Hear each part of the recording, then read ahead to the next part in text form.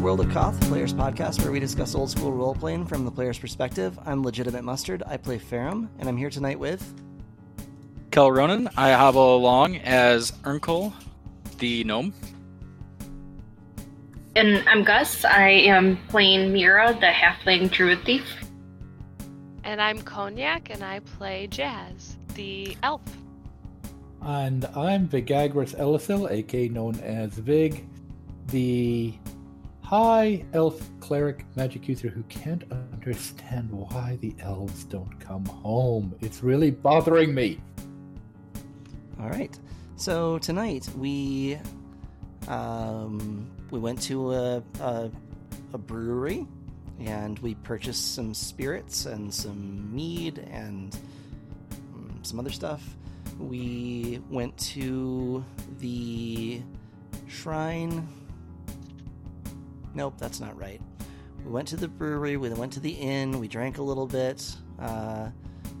We slept. We ate some food, we woke up, we ate some more food, we went to the shrine at that point. Then we left town, we said hi to the I don't know what he was. The guy that wants to give haircuts. He's a barber, but a fur trader as well. He's also a fur trader, yeah. So we waved at him on the way out, and then we went on our merry way towards the north along the cart path. We met Balda. Yes, but I think that we did that before we saw the fur trader, right? Yes. Yeah. Yes. And we pissed her off a little bit by giving a treat to her little half-orc friend. Well, not we. Not we. No, not we. That was all Cognac. Children deserve treat. Not that one. No, not that one. makes her real upset. To be fair, that child was pissed off before they had a treat. That's true. So... yeah. So we went to the north. We walked in the snow for a ways, and we saw someone laying on the ground. It turned out to be an ambush. We had a little bit of a battle. We had some problems hitting people with weapons for a bit, and then we stopped having problems hitting people with weapons for a bit. And that's kind of where we ended after we killed almost everyone. One person got away. They did run away for like a quarter of a mile across the grass. It could be bad. It could be. And they can run away and send back the lesson of absolute fear to not interfere with us after we absolutely massacred them, including the knowledge of our halfling. Oh, the halfling is quite terrifying. We don't really have any murder hobos in this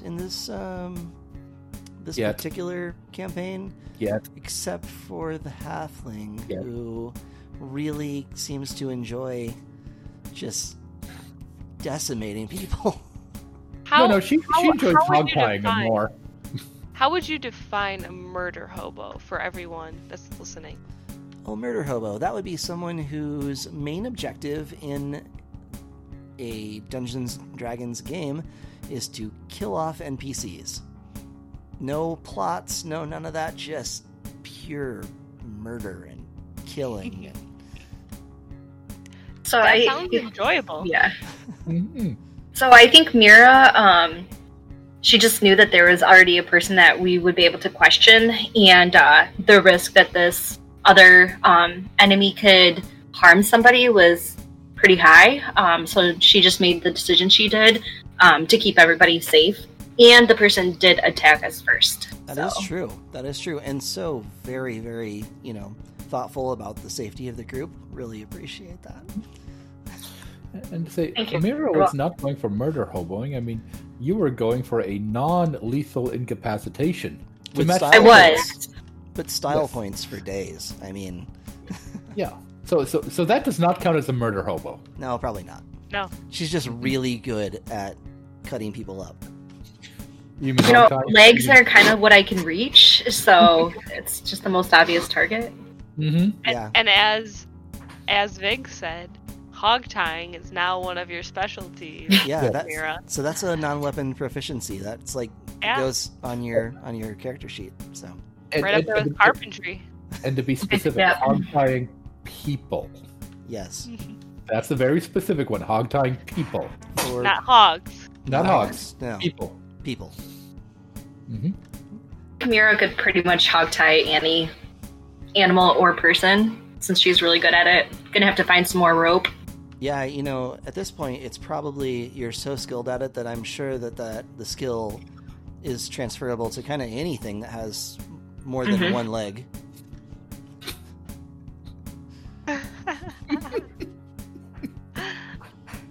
Okay. Oh, how much do I have left? I bet Disan, the bar owner, would love to know about Mira's proficiencies. I think agree. he would. I think he would like to discover it.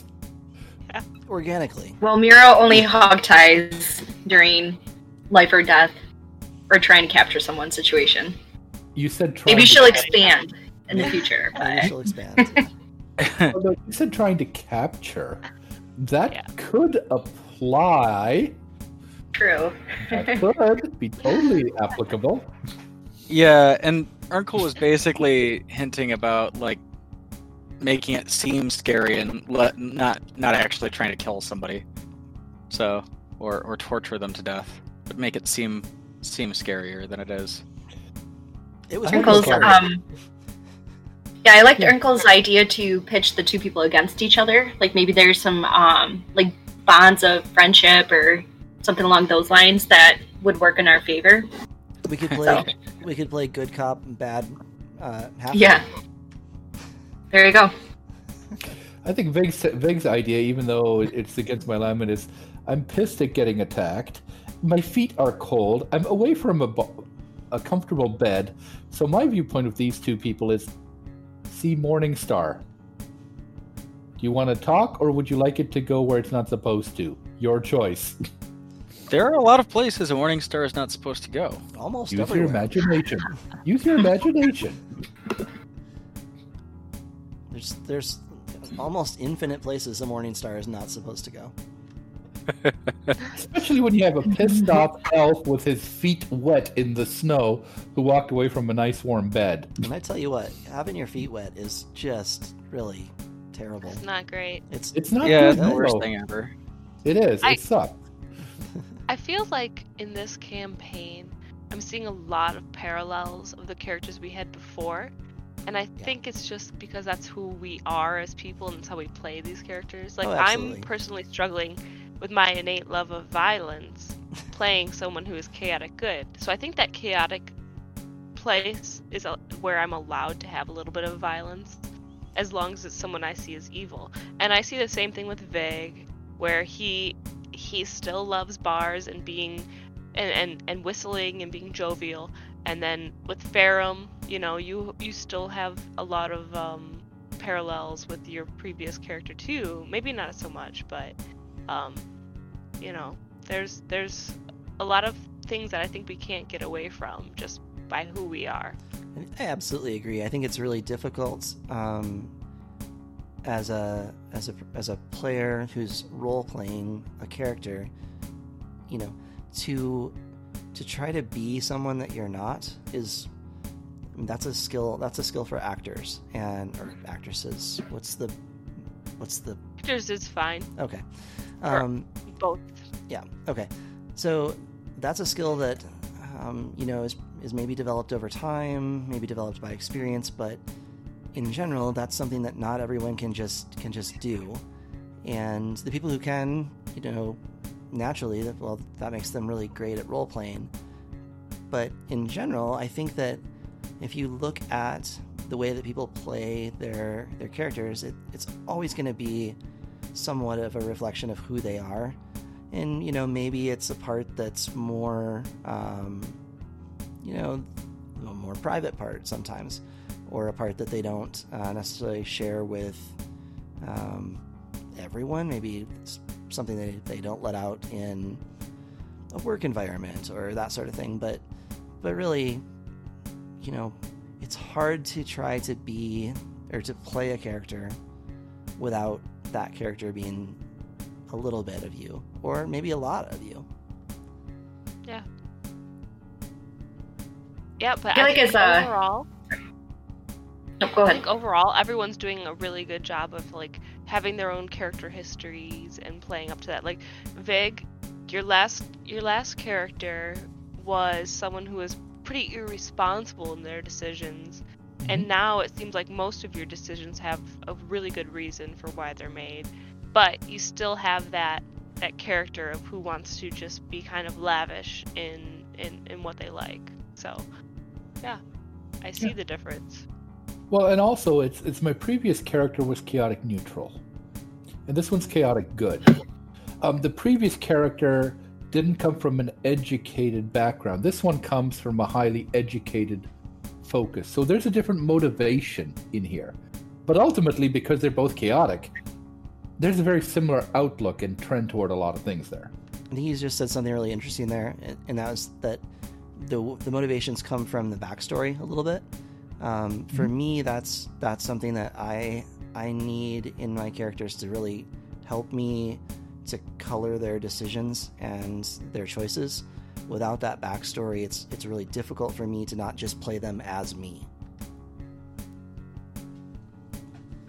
Well, absolutely, and I think that does cause a problem, I think, with some people where they don't pay attention to their backstory also, and they do bring too much of themselves. I mean, we do bring part of ourselves, as you're right, that happy-go-lucky at times, irrelevant. I mean, my viewpoint toward life is don't worry about stuff, because if you're worrying about stuff, why are you worrying instead of doing something about it? And if you can't do anything about it, why are you worrying about it? That's a lot of my own personal philosophy. It can be very productive, but it can also be very annoying to people around me at times.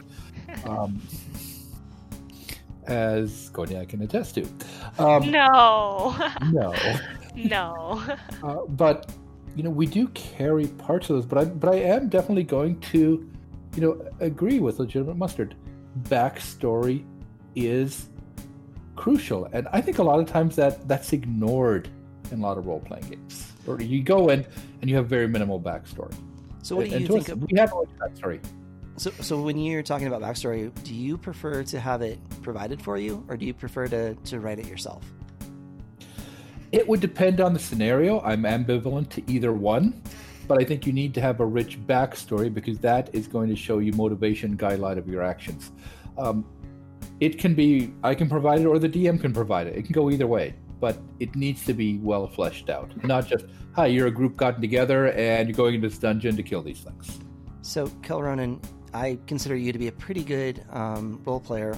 What's your opinion on backstory and whether it should be written by you or provided to you? I think that it should be, at very minimum, should be inspired by you.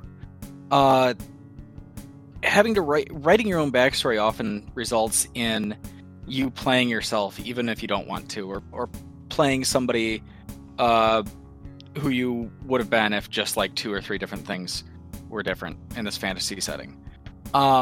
So simply like providing some rough concept of what you want to play and letting somebody else write it for you, even if they're not involved in the campaign itself.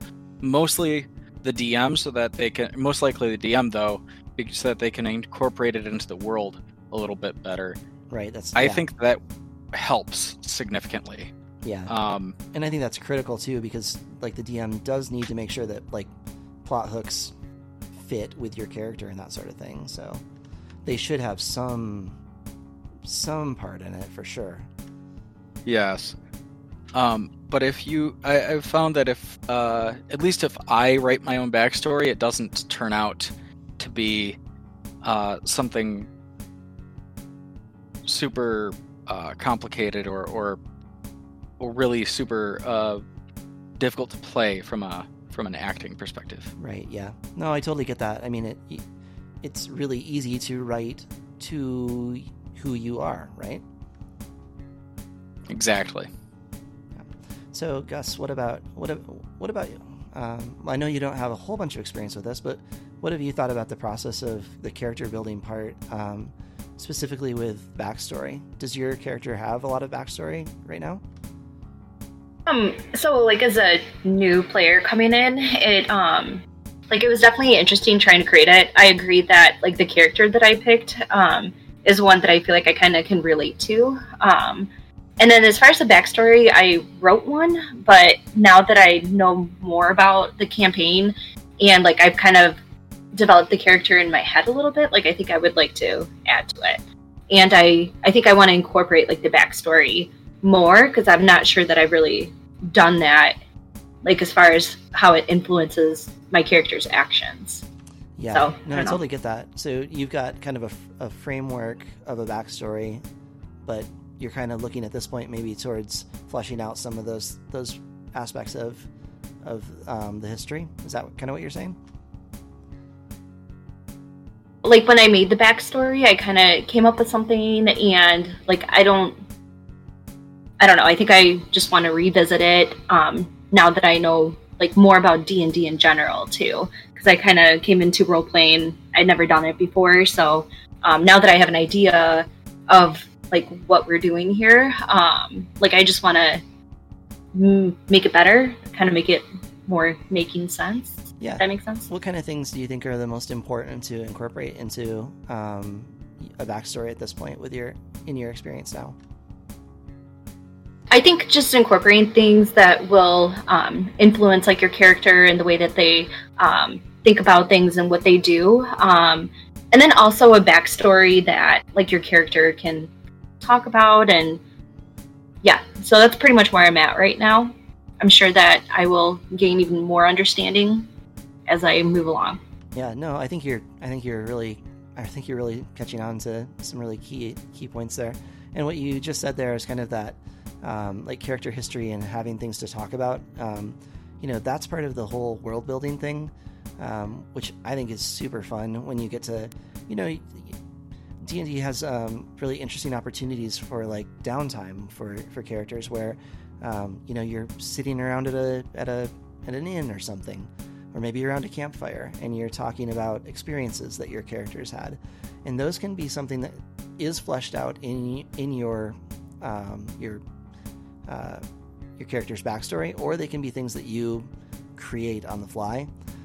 For me, those things are really fun to just kind of make up as I go, based on the framework that I have for my character from their backstory.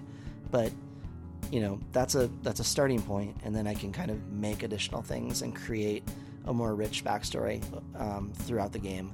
It makes the character a lot of fun, and it makes role-playing really fun because I have the opportunity to kind of on the fly create those things.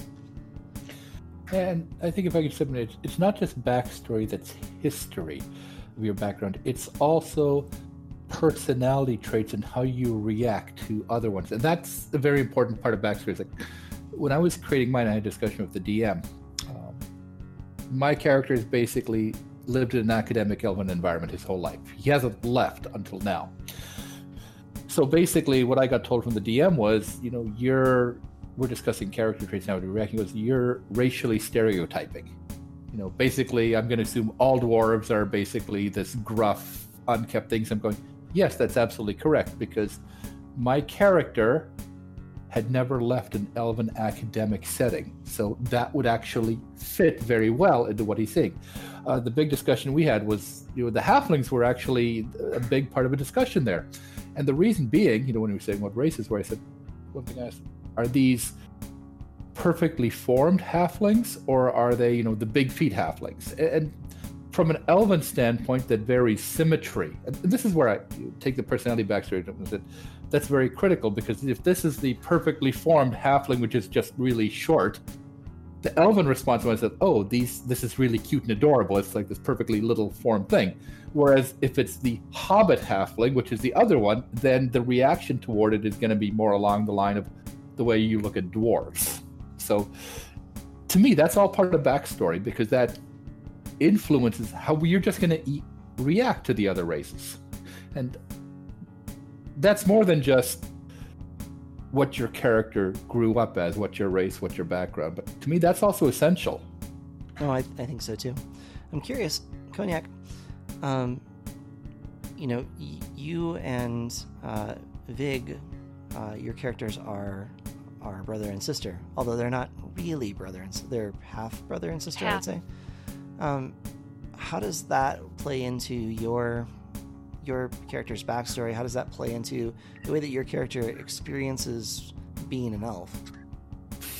Well, I think she's learned a lot from her brother, but maybe as like a very older brother, right? Because I'm in my hundreds and he's in his 500s, right? 549 and you're like 112 or 120. So Huge you're difference. much older than my character. Yeah. And also, you seem to have the classic elven view of other races and people and how you react to them. And how I'm seeing this character is that she has a different complexion than a lot of elves. She acts a little different than other elves. So maybe she was not treated as well when she was in school and learning with other elves, and maybe she was bullied a bit, and therefore that leads her to not look down on the other races like some elves do. She's pretty open with them, but sometimes she's wary of people that treat her wrong because of the bullying and things like that. So I think that it's an interesting thing where she looks up to her brother for someone that she can go to for the wisdom, but maybe not for things like judge of character. She doesn't see him as an accurate guide for that. So that you're describing a really excellent. It's a really excellent description of using backstory as a way of coloring choices and interactions and all of those things, which I think is really cool. Yeah, and like I said, as Cody said, our characters are way apart in years. So Vig will basically look at her, I mean, to say a little sister, yes, but a protective little sister that can beat the crap out of Vig and everyone else. Let me put it that way. Yeah, definitely. I mean, that's really the kind of relationship. And the fact is, it's a half-sister. Or it's a half-sister, half-brother. So Vig's also looking at her a bit going, not quite. But yes, but I still look after you as my little sister, but you got a lot of odd tendencies there? Yeah, she does. She definitely does.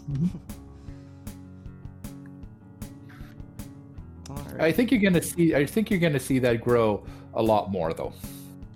The difference between those two characters? The brother and sister, we really haven't started playing that out yet. Yeah. Do you think that'll play out with the similarities, or do you think it'll play out more with the differences? Yes. So I know... think our similarities, though. I think that's going to be really important because Jazz doesn't have anyone else really like her here. We have Evelyn, who's a half-elf, but she is so authoritarian that Jazz just can't form a bond with her. She's going to have to rely on Vig, and if Vig turns her down, then who knows who she's going to have to rely on. Well, and Evelyn might think interestingly of Jazz also once more of the backstory kind of comes out on that. Metagaming pretty significantly here. Jazz has some interesting characteristics that other characters may or may not really like that much. So it'll be interesting to see how that kind of works out.